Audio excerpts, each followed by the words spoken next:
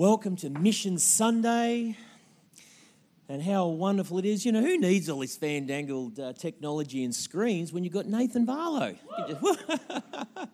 Wow, how exciting is it to just be part of something that's touching the whole world from this place? It's fantastic. You know, when we look at these people, like these people in Liberia and Nepal and all these places we're in, what's amazing is we know these people. like I personally met many of them at conferences or even mission trips. I've been on 5 mission trips. I encourage you to find an opportunity in these coming years, you know, and just get there and meet these people. They're awesome people. And but you know what? There's something different about these people. Everyone I've ever met that in these places that doing such precious works of justice and the church planting and the gospel is they're kingdom people. They're not just like a normal person in the street. They're really not. There's something about it, you know. And they live for a king and a cause. They really do. They live it. They get the kingdom. Not everyone gets that, but they do. But put yourself in their shoes for a minute. Those champions all over the world, many continents doing awesome work. What do they see when they look at us? This might surprise you. And they say, there's something different about them. They're not the average person in the street. They're kingdom people. They actually say this and they honour us. I think they'd like to honour us more. You know, they say not all churches are like this church. Remember, they can't do everything they do without our support. So they would say of us, they get the kingdom. They get that there's a king and a cause. But not everyone gets the kingdom. Some just don't get it. Just don't get it. It's not surprising. I mean, God said back in Isaiah, he said, my thoughts are not your thoughts, neither are my ways your ways, declares the Lord. As the heavens are higher than the earth, so are my ways higher than your ways and my thoughts and your thoughts. So guess what? He is saying just our normal humanity, reasoning and working things out and wisdom and knowledge, you're not going to get it.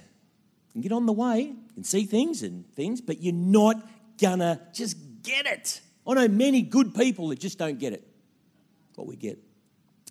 Or a lot of people just can't get what God wants to give them.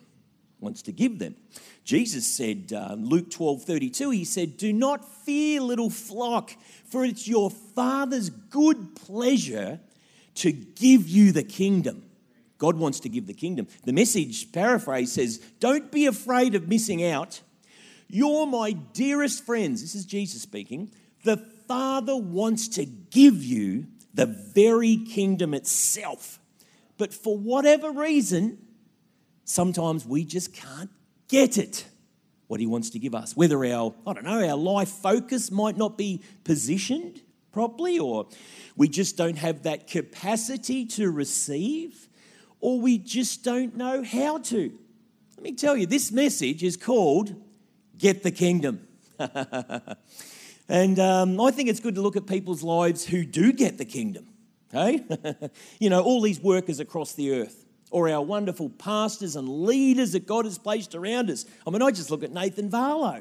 I think we should look at his life tonight. Let's unravel that in depth so we can, you know, actually maybe we won't tonight. We'll save that for another message.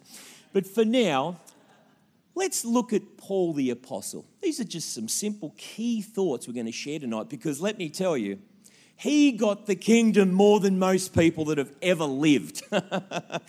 And he said, imitate me as I imitate Christ. Or another version says, follow my example as I follow the example of Christ. Now, can you say that? If you get the kingdom, you need to stand up and say, you follow my, whoa, big responsibility. But that's what he said. So let me tell you, he gets the kingdom. And he just did more and was responsible for ushering in the kingdom in ways that blows our brains. So tonight, I just want to look at 3 gets. Get. That in no way is this exhaustive. I think we could study just Paul's life and get 50 gets of how to get the kingdom, you know. But there's 3 gets. Get. If we get this, we'll get the kingdom. If we get this, we'll get the kingdom. If we get this, we will get the kingdom. In fact, they're all very intertwined, to be honest. But first one's a big one. And I'm calling this, get converted. It's a big word, converted. Don't just try and be a good person, okay? You're not going to get the kingdom. Don't just go to church. As nice as that is, nice people here, yeah, nice people are. But you're not really going to get the kingdom. Don't even, dare I say it, don't just get saved. Yeah, I don't want to offend too many people here. But don't just become a Christian. Don't just know. We're looking for something radical. We're looking for something biblical, and we're looking for something powerful, and we see it in Paul. Because that conversion, by the way, Paul's name was, first of all, Saul, just in case you didn't know. And that conversion of Saul, who became Paul, is one of the most dramatic events in the New Testament, full on. And it set off a chain of events that quite literally changed the course of history. We're talking a conversion, man. And Saul, that early persecutor of the early church, like incredibly, became the Apostle Paul, an extremely important tool in God's hand for the spread of the gospel. You may not realise this, but there's something in the heart of God that wants to use you as a tool in his hand for the spread of the gospel, for the kingdom to come. Now, I looked up the definitions. They're a bit lame, to be honest, but I looked up convert. That's what all good preachers do. Let's look up a definition.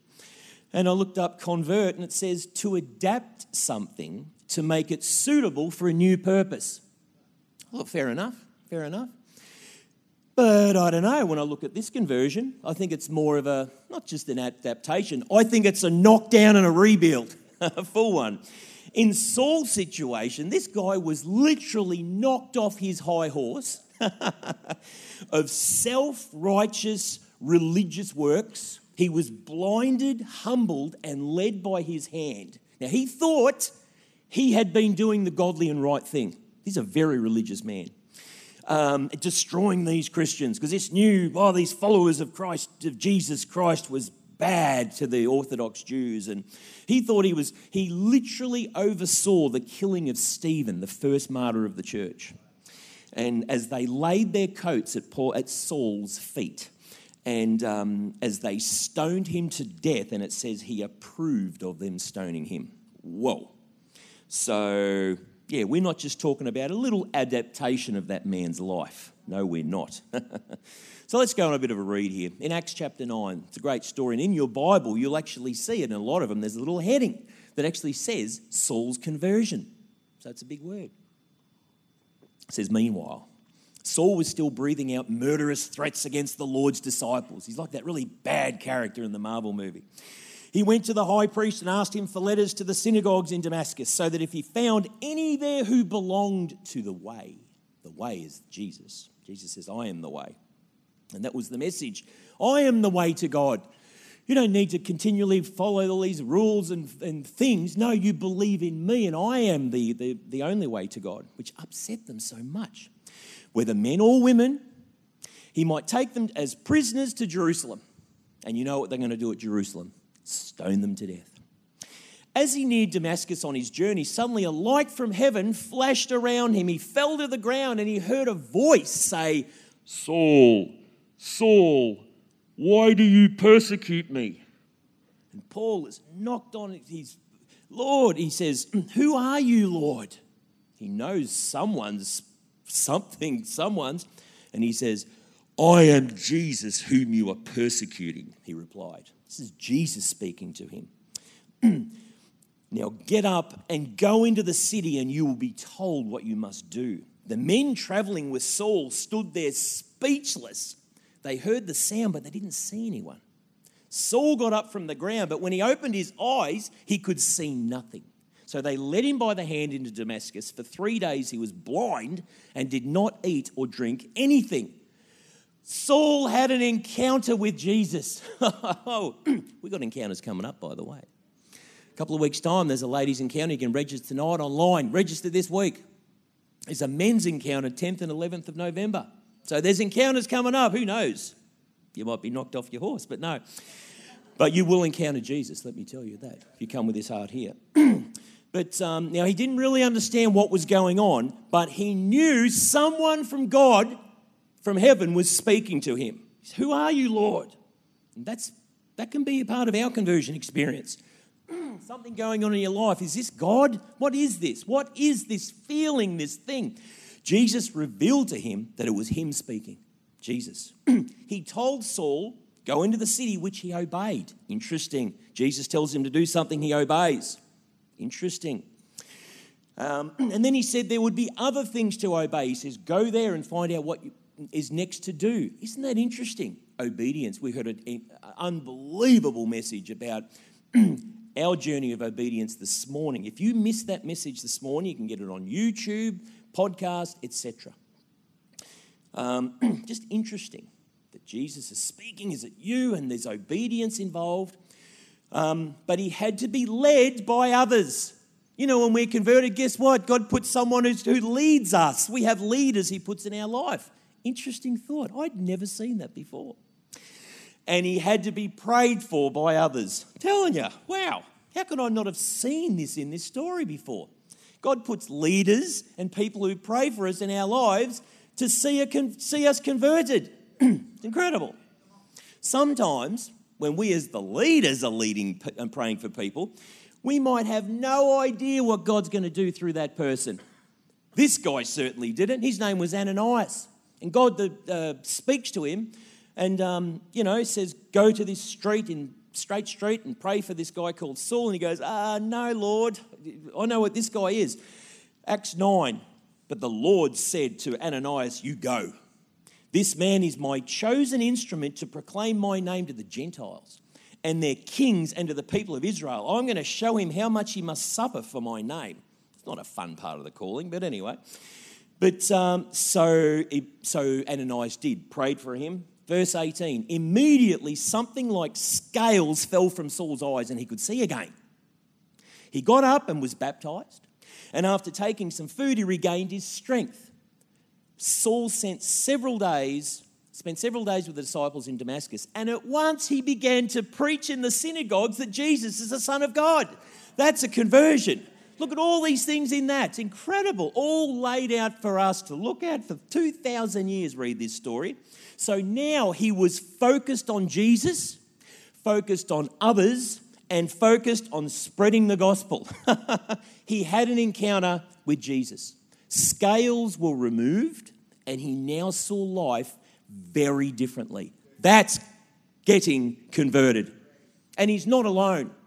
You read in the Bible, like Simon Peter, Jesus, one of his main guys that he was discipling, Simon. He said, Simon, and Simon, the actual name, Greek, Aramaic, means like pebbles, actually like a pebble. He says, Simon, I say that you are Peter. Peter means the rock, Petros, the rock.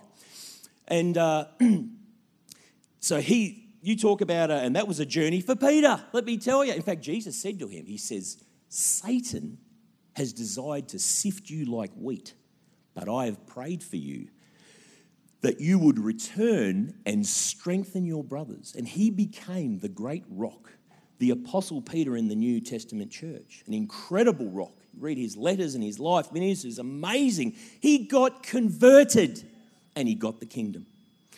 I mean, there's others. Jacob, even in the Old Testament, Jacob in Israel. Jacob changing to Israel. There, Jacob was a dodgy, self-focused con man, self-entitled kind of a guy. And there was a night when he wrestled with, well, we believe it was the Lord, but wrestled with this heavenly being at least. And guess what? All night, and then he was touched and he was changed. His name was changed. Not only that, but his whole character was changed. That the purposes of God become a single-eyed situation. That's getting converted. Can that happen to you? You better believe it. Do you think that might be God's will for you? Yes. There's no... His purposes. Look, we've got our own stories. My whole life is a story of these things, this wrestling and transformation and God saying things and then becoming that and growing on that. And we've all got these journeys. It's called getting converted, not just getting saved. We're getting converted. It's powerful. How are you going with your conversion? Often it's in our thinking too. Romans 12:2. It's Paul writing all this. Paul writes, don't conform to the pattern of this world, but be transformed. That's my word for converted. Be transformed by the renewing of your mind. Then you'll be able to test and approve what God's will is. His good, pleasing, and perfect will. So we're talking about our thinking, and we inherit a lot of that. We're influenced by the world around us, all kinds of things in, but we want God's ways and thoughts. We want to be transformed by renewing our mind. And Paul just, even though he had a lot of stuff happen in a few days, can I just say, way more than many of us, he did not just 100% get fully transformed into perfection in those few days. Because in Philippians, years later, he writes, not that I have already obtained all this. I have not already arrived at my goal. I'm not there yet. Still being converted, transformed. But I press on to take hold of that for which Christ Jesus took hold of me. Brothers and sisters, I don't consider myself yet to have taken hold of it. It's an ongoing process. But one thing I do, we can all listen to this, forgetting what is behind and straining forward to what is ahead, I press on toward the goal to win the prize for which God has called me heavenward in Christ Jesus. You see why we were told to imitate Paul as he imitates Christ? He's a great model for getting the kingdom. Now, our journey can take years, it can take decades. Ongoing work of discipleship and all kinds of seasons in God, all kinds of things to fully turn us from non-Christians into totally committed followers of the Lord Jesus Christ. This is what we're talking about. So get converted. Let God get you converted, then you'll get the kingdom. You'll get it. That's a big one. Second one, all entwined, is get God's grace. This is a biggie. It was huge for Paul in all kinds of ways and needs to be huge for us. Paul had been rules consumed. He called himself the Pharisee of Pharisees, self-righteous. He actually said once, according to the law, I was blameless. Incredible insight to all of that. This grace gave him many things. It gave him a salvation theology. And it was Ephesians 2, for it's by grace you've been saved through faith. This is not of yourselves. It's a gift of God, not by works, so no one can boast. In Romans 3, he says, therefore no one will be declared righteous in God's sight by works of the law. Rather, through the law, this is what he worked out after all these years, when the scales were removed, all the law does is make us conscious of our sin. But now, aside from the law, I'll go down, it says, this is him saying this, now there's no difference between Jew and non-Jew, Gentile. For all have sinned and fall short of the glory of God, and all are justified freely by his grace through the redemption that comes by Christ Jesus. See that theology he's got, that's his worldview framed, fantastic. But that grace also gave him a testimony. He wrote to his young pastor, Timothy, he says, even though I was once a blasphemer and a persecutor and a violent man, we know his story, I was shown mercy because I acted in ignorance and unbelief. The grace, he's getting the grace here, the grace of our Lord was poured out on me abundantly along with the faith and love that are in Christ Jesus. So the grace gave him a testimony. It also gave him a calling. A calling.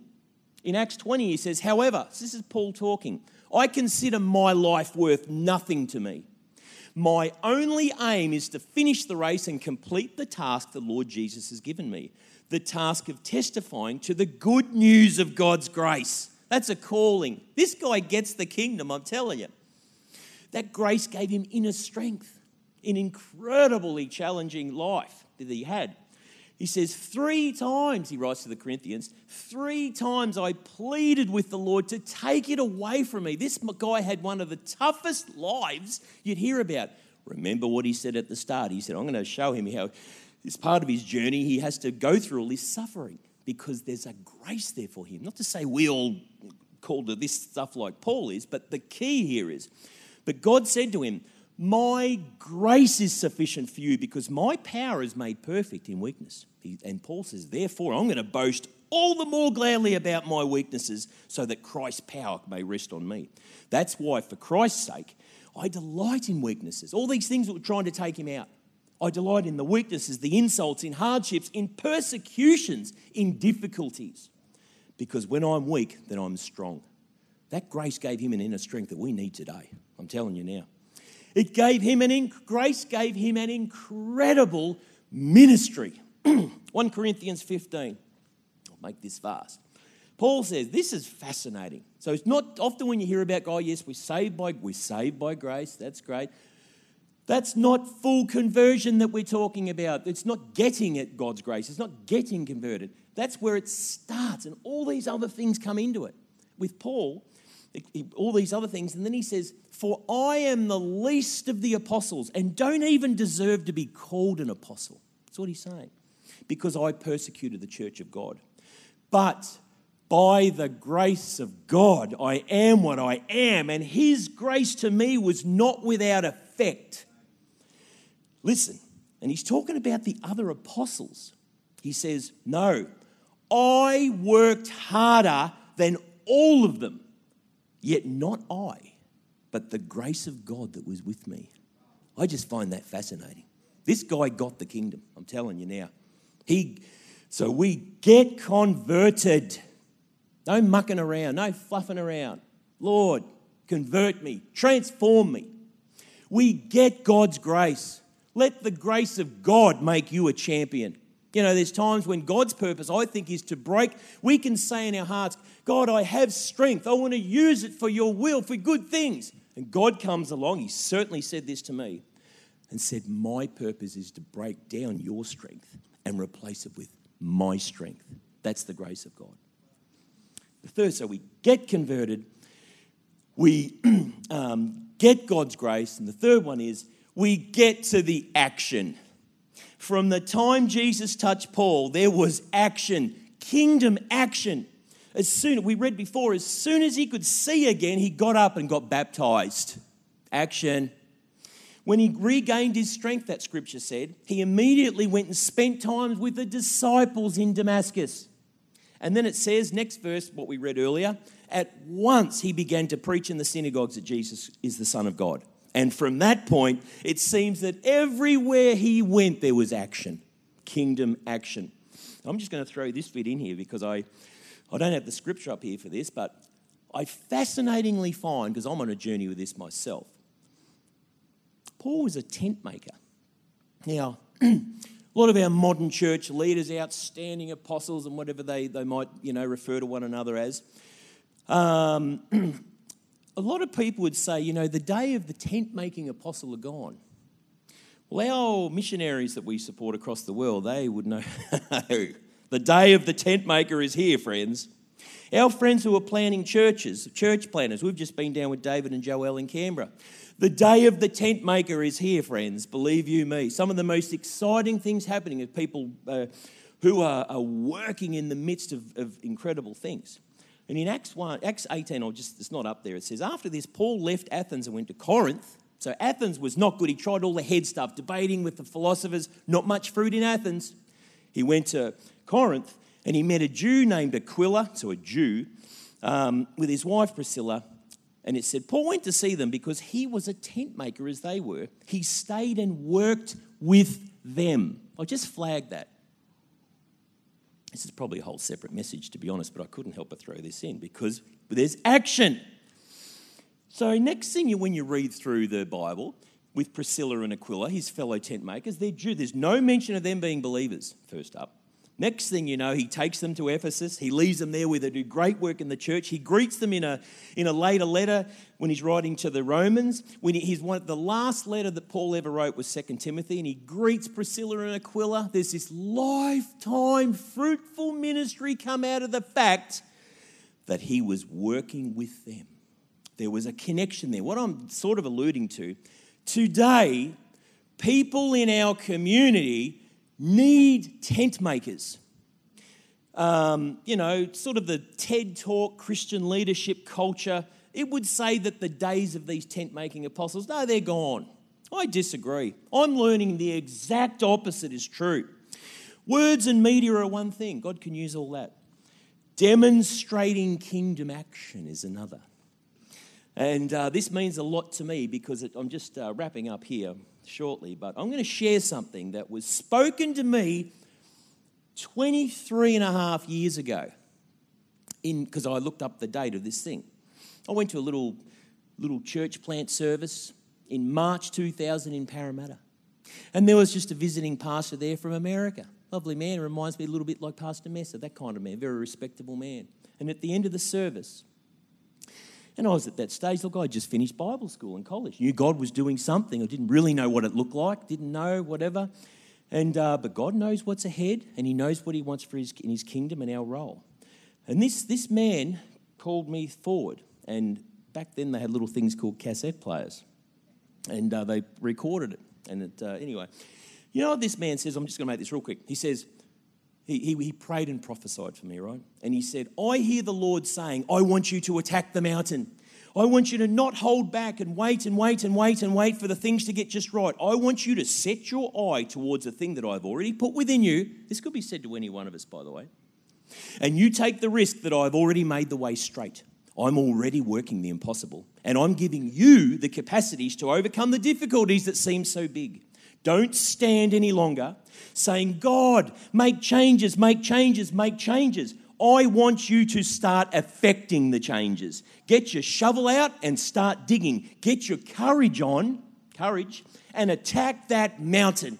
You flatten it out and I'll help you. There's been so many lies that have come to you that says you can't because. The Holy Spirit says, I don't care about the because, I care about the action. Get to the action and I'll help you. Stop standing and praying all day. Get to it.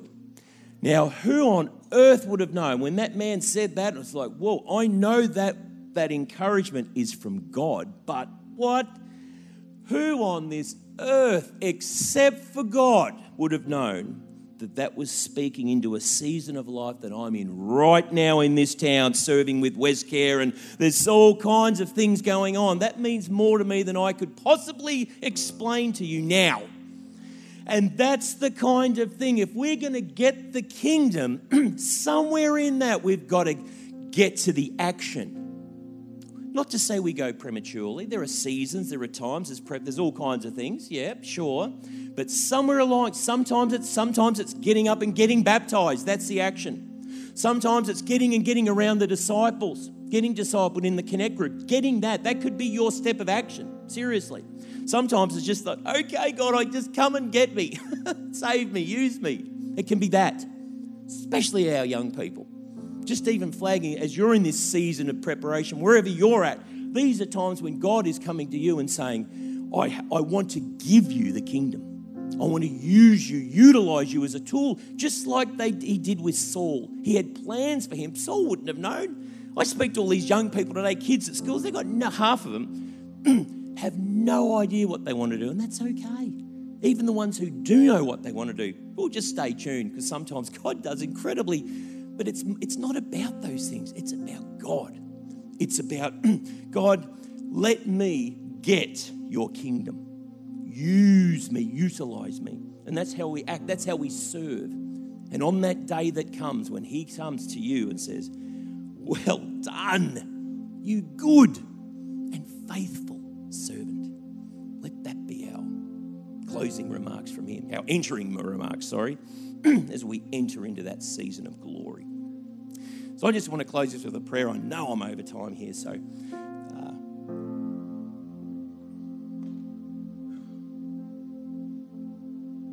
He wants us to get the kingdom. He wants us to get the kingdom. Because it gets us, yes, but whenever he looks at you, he sees you like you'll never see yourself. But he doesn't just see you, he sees beyond you to all others. Even challenging and stirring for all these amazing works we're doing over the earth but to support that, even missions, just faith promise stirring. Who knows what's beyond that?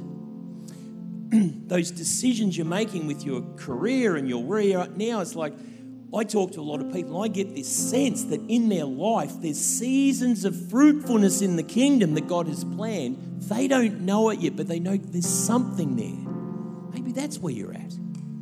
We discern these things as we talk to people and pray with people.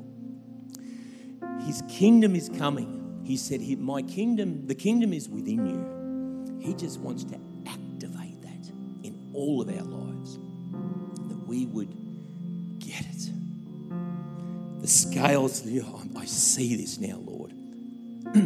His grace is there to enable that and enable us in that, which ends in action, fruitful action, good hands indeed. So let's just, you know what, let's just bow our heads and I'll just pray a closing prayer. Father God, Lord, we just believe your word. Father, we just see what you do in people's lives. We see what you did in Saul of Tarsus. And we know your heart for that man.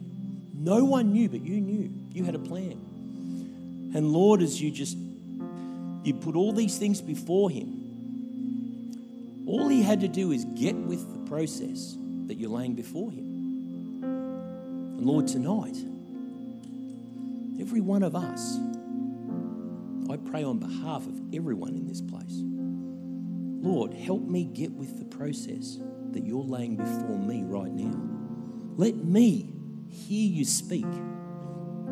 Let me hear that it's you speaking. Give me that grace that enables me to just obey, just do, just take the step, just shift myself, position myself, that we would get that which you are giving, to enlighten my mind. God, renew my mind, not just what I've inherited from the culture around me, from my family, but Lord, you open my eyes and you take me where you want me to be, that I would get your kingdom. Thank you, Father, in Jesus' name. Amen.